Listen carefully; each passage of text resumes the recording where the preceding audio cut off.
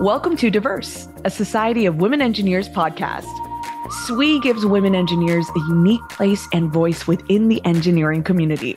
On Diverse, we highlight incredible women in STEM and discover who they are at home, at work, and everywhere in between.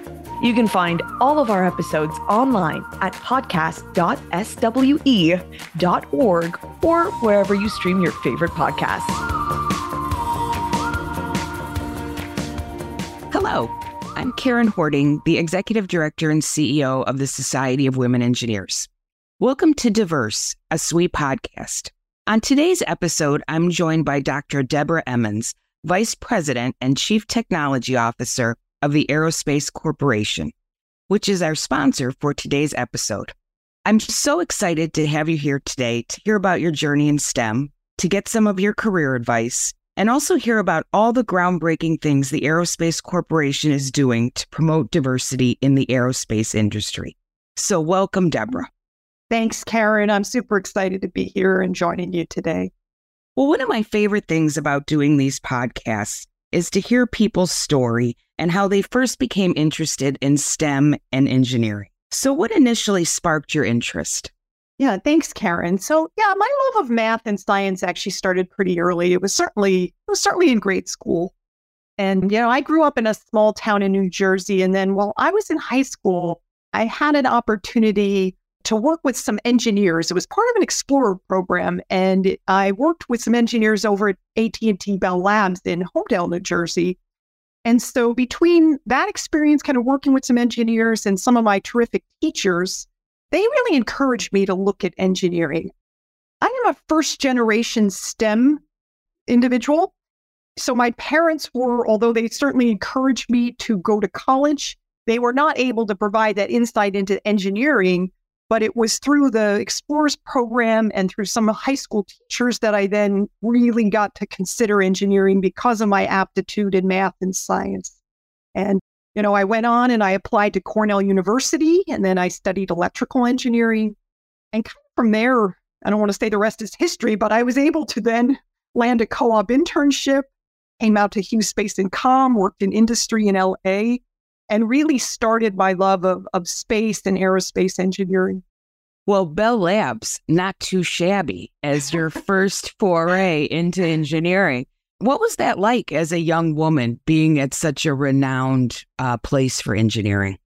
Yeah, it was pretty interesting. And I will say that it was a really exciting program that was done kind of through the government labs that had done this Explorers program that had said, well, let's get folks, let's get them firsthand experience and at least meeting engineers.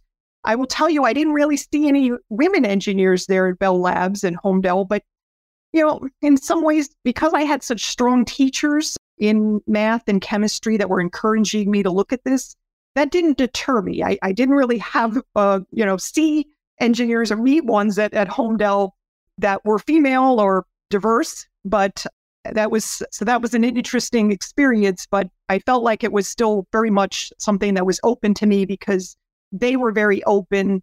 And they created a nice environment for all of us high school students to learn. That's great to hear, especially at the high school level, that you experience such a welcoming environment there. Yeah, it's unusual sometimes because Yes. I that was an exciting and very positive experience. Yes. Yeah. So you've been in the aerospace industry for quite a while. So can you share a little bit about that professional journey and what's kept you there over the years? Yeah, that's right. So, I think, as I mentioned, I did have some experiences both in industry and in aerospace. I've now been at Aerospace Corporation. I just celebrated my 20-year anniversary after starting in 2003. I've had just so many different exciting career opportunities, both when I was at Hughes Space and Comm in industry and now at Aerospace. I've worked in several roles and locations, East Coast and West Coast. And so, when I look at my experience at Aerospace, I've been really excited and challenged each day as I'm working. I feel like I'm working with some of the smartest people in the space industry, whether it's my colleagues or just it also interacting with the leaders in government as well as leaders in industry. So, it's just really been the diversity of the problems that's been so exciting. I've had customer-facing roles working here with aerospace and civil and commercial programs working with NASA as they've tried to achieve their missions. I've worked on the defense side and managed laboratories of hundreds of engineers. Today I'm CTO and vice president, and I like to say that I think I have one of the most exciting jobs at Aerospace. It's really the portfolio of cool, because we're doing research and trying to develop game-changing capabilities in our labs and in our facilities that really try to get at the hardest problems that our customers are facing. And so it's really been the hard problem sets, always feeling like I'm challenged, and the diversity of the work that's really helped keep me excited about engineering. Yeah. Well, it sounds like you've had quite a diverse set of opportunities there. Is there one in particular that was most daunting that now looking back, you're really glad you took? Yes. I mean, certainly I had an opportunity probably around 2009 and 10 to support one of the Blue Ribbon commissions. Norm Augustine was leading a commission that was really looking at the future of human exploration.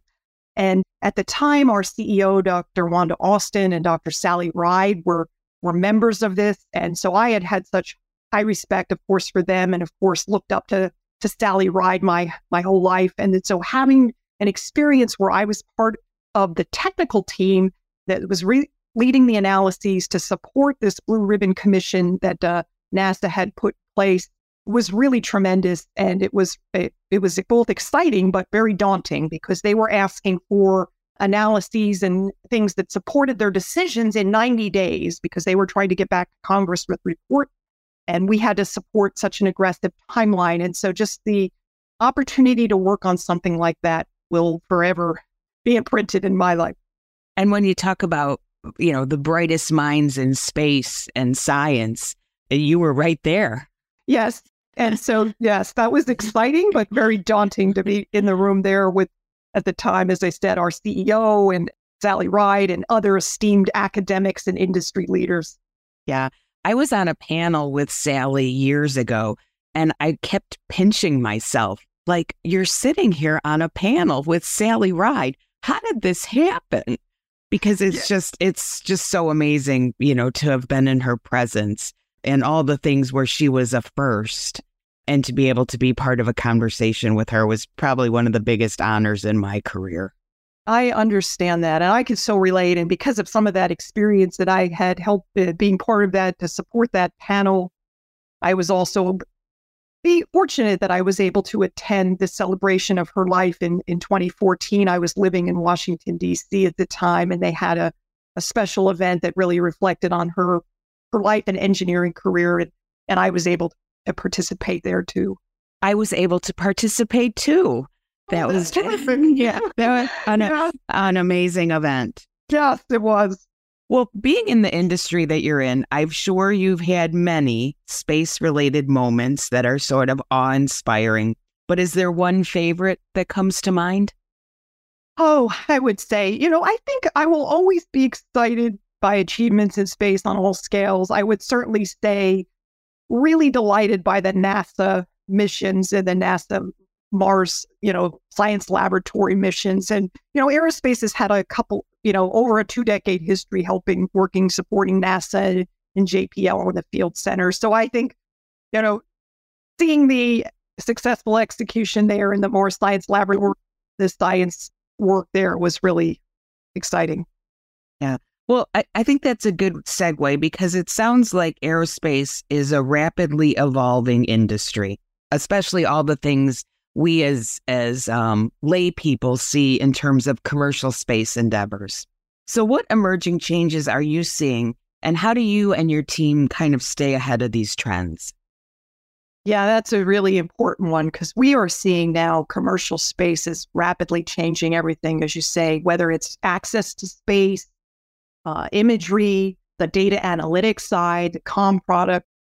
We're seeing a lot more, investment and technological advances, and seeing that happening on the launch vehicle side and proliferated constellations, computing capabilities, a lot more investment in AI and machine learning. So really a range of things. And one thing that we've done at Aerospace is we established Commercial Space Futures Office, a new office back in December of 21. So it's been operating over a year and a half now.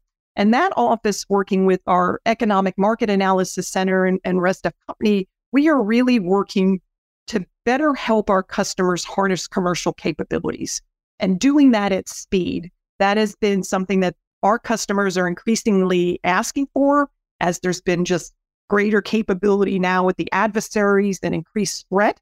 So that's been something that's been a real important focus for us. And to your question about how do we stay ahead, I mean, one of the things that we are doing in this office is trying to identify and align and connect commercial capability with government needs.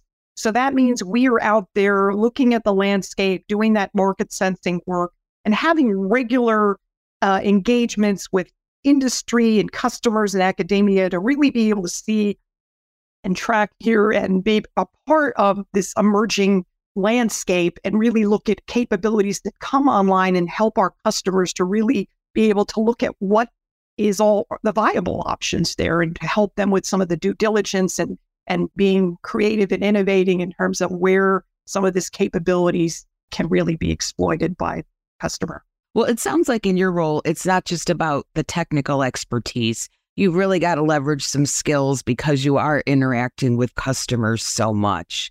So any advice for some of our early career folks? Because it seems like everyone I talk to wants to get into space and space exploration. So any career advice in terms of what folks can do in addition to building their technical expertise to be successful in an industry like yours?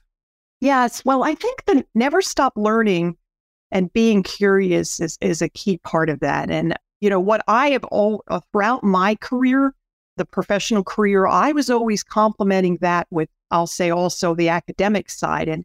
And some of my schooling and work really was beyond the technical side. It was also in the business acumen side. So I really feel that that's another important part of it. And so I was actually studying some things like finance as well as entrepreneurship. So I could think about how do you take an idea and actually be able to turn that into something that's more marketable. So I think thinking about the different lenses of technical work is really important. And whether you do it, you know, through a formal academic training or whether you're just a lifelong learner and immersing yourself in workshops or other mechanisms for learning, that's really important. Yeah, I love to hear that because that's a big part of what we do at Society of Women Engineers is really try to provide those opportunities to get those skills that will reinforce your technical expertise and just really make you more diverse in terms of your skill set. So I love hearing that it works. Yes, it absolutely does. And I mean, I think the other thing the Society of Women Engineers does is provides a networking forum. And that's another thing, I think, getting those different perspectives and hearing about what things are working for people and other other ways that they are enhancing themselves is really important. I love that. Yeah. So it sounds like, Debra, you mentioned network and the importance of a network. Can you just talk a little bit about how you built your network? Yeah. So I think I've had quite a bit of opportunities to build my network, whether it was through my academic pursuits and multiple degrees or through my work and meeting with customers and through government. And so I've just always been open to meeting new people, try to engage in that, and then try to keep some of those connections. It's tough, but certainly have tried to participate in different clubs. And I had an opportunity some time ago when I was DC based to be one of the board members for the National Space Club and Foundation, which really was another opportunity to increase the network. I would also say I'm a big believer in mentorship, both as a mentor and a mentee is just another way to help increase your network and have other, stakeholders that are vested and that you are vested in. Yeah. And it does take time and effort, but I think in the end, it really is worth it to grow that network and have those strong relationships. Yes, it does. And some of the mechanisms I do use some of the LinkedIn and forums like that. They do help. But to your point, it takes effort and you do have to work at it. Yep, absolutely. Well, I'm going to shift gears a little bit now over to Aerospace Corporation specifically and ask if you could talk a little bit about the Space Workforce 2030 which is, I believe, a pledge led by Aerospace to promote diversity in the aerospace industry. So can you talk about that a little? Yes, certainly. So we right now, I think, are really in the midst of one of the most exciting times in space industry. And we talked about that. There are a lot of incredible opportunities with the burgeoning commercial market and some of the ways our customers are shifting. But, to really realize that exciting future, we have to have a strong and vibrant workforce to really push the cutting edge of innovation. And to get to that means you have to have, and you need to be leveraging diverse perspectives, diverse backgrounds, diverse experiences. So really bringing in that diversity. And it is important there because I think the next big game-changing ideas really can come from anyone. So Aerospace launched the Space Workforce 2030 initiative back in Space Symposium last year in 2022. And the goal of that was to bring more educational and work opportunities in the space industry to the underrepresented groups. And so we've had over 31 companies sign on, and these commitments are being made by the CEOs and the top space executives from these companies. And so, they are signing the pledge, and they've been really key to get to this point. And so there's been some major players, major space companies in defense and overall space have been involved. Folks from companies like Northrop Grumman and Boeing and SpaceX. And so what's really been important there for this commitment here that we've made at the executive level is in 4 key areas. And we are now committed to delivering annual aggregated data that we want to really see improving year after year. And so that's the 4 areas that the space workforce is focused on, where there's commitments in this pledge, are representation of women and people of color in the overall technical workforce, the representation of women and people of color in the industry's senior technical leadership. And then the 2 other thrusts, one is around supporting university institutions and their students to really increase diverse aerospace engineering graduates. And then one goes really earlier in the, if you will, in the life cycle, develop and deploys K through 12 STEM programs to really reach more students across the country. Yeah. So that's really the emphasis there of our Space Workforce 2030. Yeah, I love that because it's not just overall representation, but it's taking a look at leadership as well. Back to even what you said when you were at Bell Labs and not seeing anybody like yourself, you persisted, but not everyone does when they don't see someone like themselves in leadership. So I love that piece of it because I think that will really help drive the other components. No, that's exactly right. I mean, and one thing to mention is, there's been some efforts laid out by the White House last fall, and our Space Workforce 2030 very aligns to those pillars. And because if you think, again, back to the point, the pillars are really inspire, prepare, and employ your next generation of space workforce. So you're talking about reaching people in every stage in their life. And so that inspire is really getting to that K through 12 STEM. And, whether that's through Girl Scouts or Explorers programs or whatever those may be, right? Prepare is through an intern program or employing more the postgraduate level or in the workforce. Yeah, the whole career path we need to be working from cradle to hammock, as I like to say. That's right. Yes. So are there some specific things within Aerospace Corporation that you're working on to kind of get the pledge farther along? Yes. And, so we were able to actually put out for the first time, the first annual report was published earlier this year. Part of the workforce pledge includes a goal of having 3,000 paid diverse internships annually. And that is intended to be reached by 2030, is to have that 3,000 paid diverse internships on an annual basis. So this past summer, we had more than 100 Space Workforce 2030 interns working at our company. And we really want to see that increasing across the board. And we had, interns joining from UCLA and USC and Caltech, as well as several of the HBCU universities.